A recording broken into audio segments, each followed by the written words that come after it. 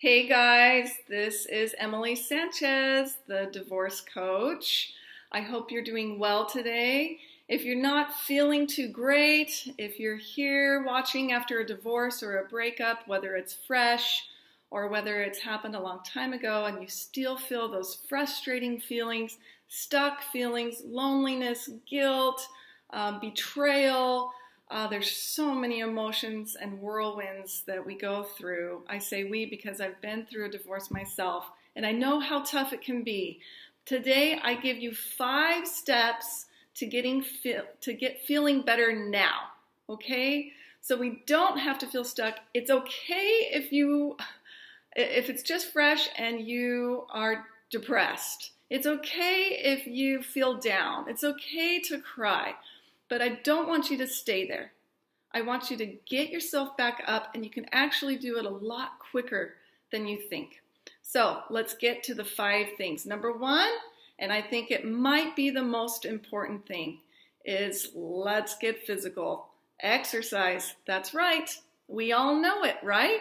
And the thing about these steps and everything I'm going to talk about is whether or not we actually apply it. So I'm really hoping that you can feel an opening or an awakening, something I say comes to you and you can actually do it and apply it. That will make the difference. So exercise. Unless you've lived in a cave your whole life, then you know the importance about exercise, getting out, being physical, getting your body in shape.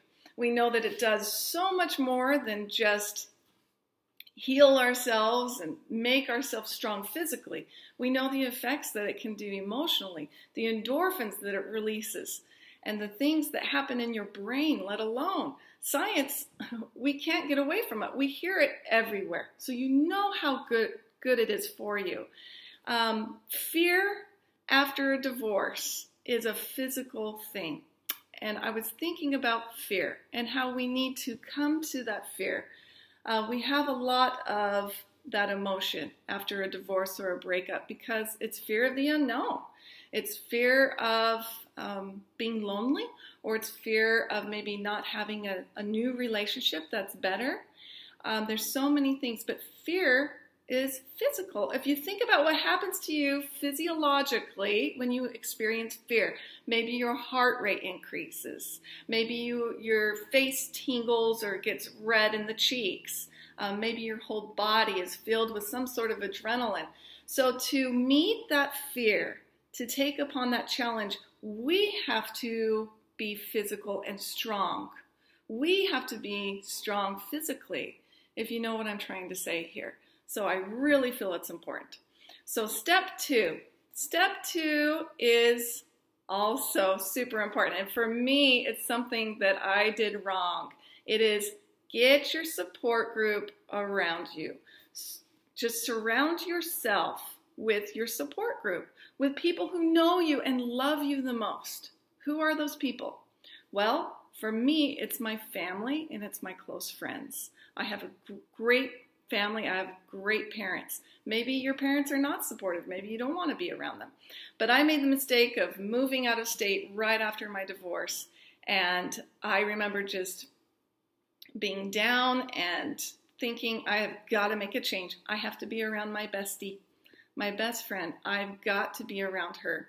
And then I made that change very quickly, got back down closer to my parents and my family, and got down next to my best friend, and that made so much difference. Another type of support you might want to get is a good divorce attorney, good financial support, and also if you feel like you're a basket case mentally, that can happen.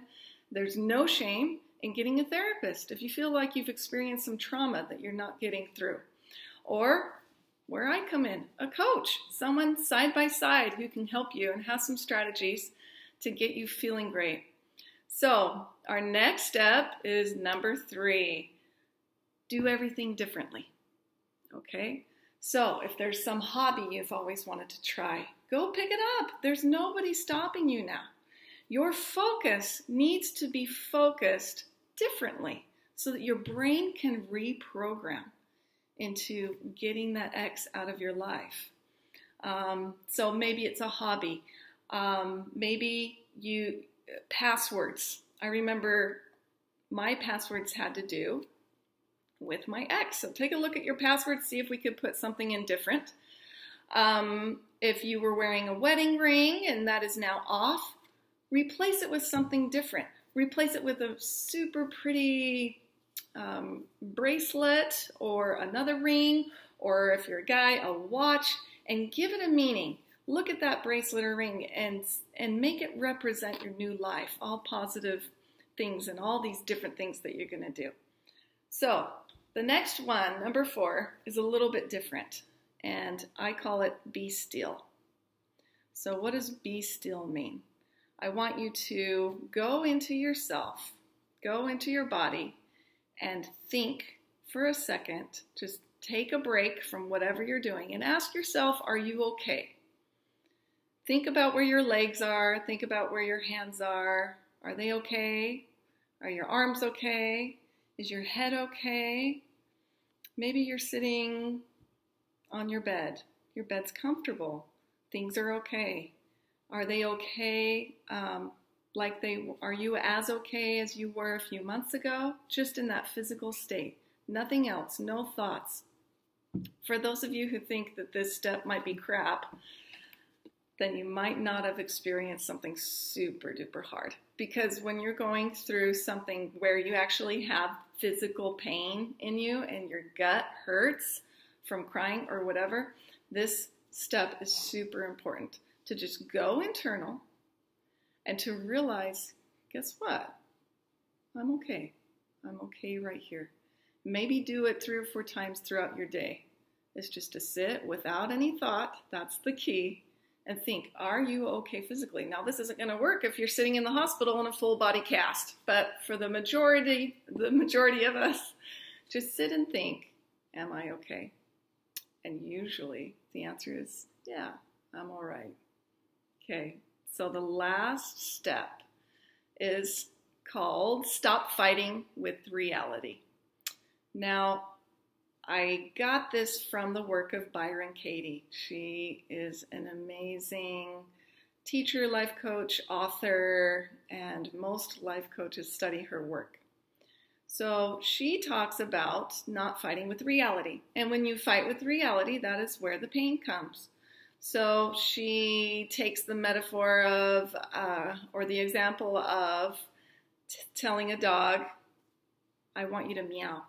I want you to meow, but the dog keeps barking. You're fighting with reality. So some examples of fighting with reality are our thoughts. He should have stayed with me. What's wrong with me? Why isn't he still here? Why did she cheat on me? Why did she leave me? And still going back to that, those things that aren't reality and dwelling in them. So this is a lot of thought work. But I know personally that as we ask those why questions, or if we put the blame out and say the shoulds, that does not lead to how to. How are you going to get through? How are you going to become better than you ever were? So just have some thought work with yourself. Every time you hear in your mind those questions, why is this happening to me? Why do I have to go through this? I'm always this, I'm always that. Just take a moment. I'm not asking you to do anything about it. I'm just asking you to take a moment and realize the thoughts. Recognize them and be aware. And then recognize this is the reality. I'm okay. So what's next? How to? Where am I going to go from here? So that's it, folks. 5 steps. Let's review them. The first one was exercise. The second one was support. Get that support group. Number 3, do everything differently. Number 4, be still and know that you're okay. Number 5, stop arguing with reality. And I know that these can work. I hope that something I said struck a chord. I would love to work with you. What I do best is getting these concepts into your life, actually applying them, looking at your life. helping you and being side by side with you to make this happen. We only got one life, so live it. Now you have nobody holding you back. Don't pay attention to what the ex is doing. That's his business. You focus on you. You invest in you. Okay, I hope to hear from you soon. Bye, friends.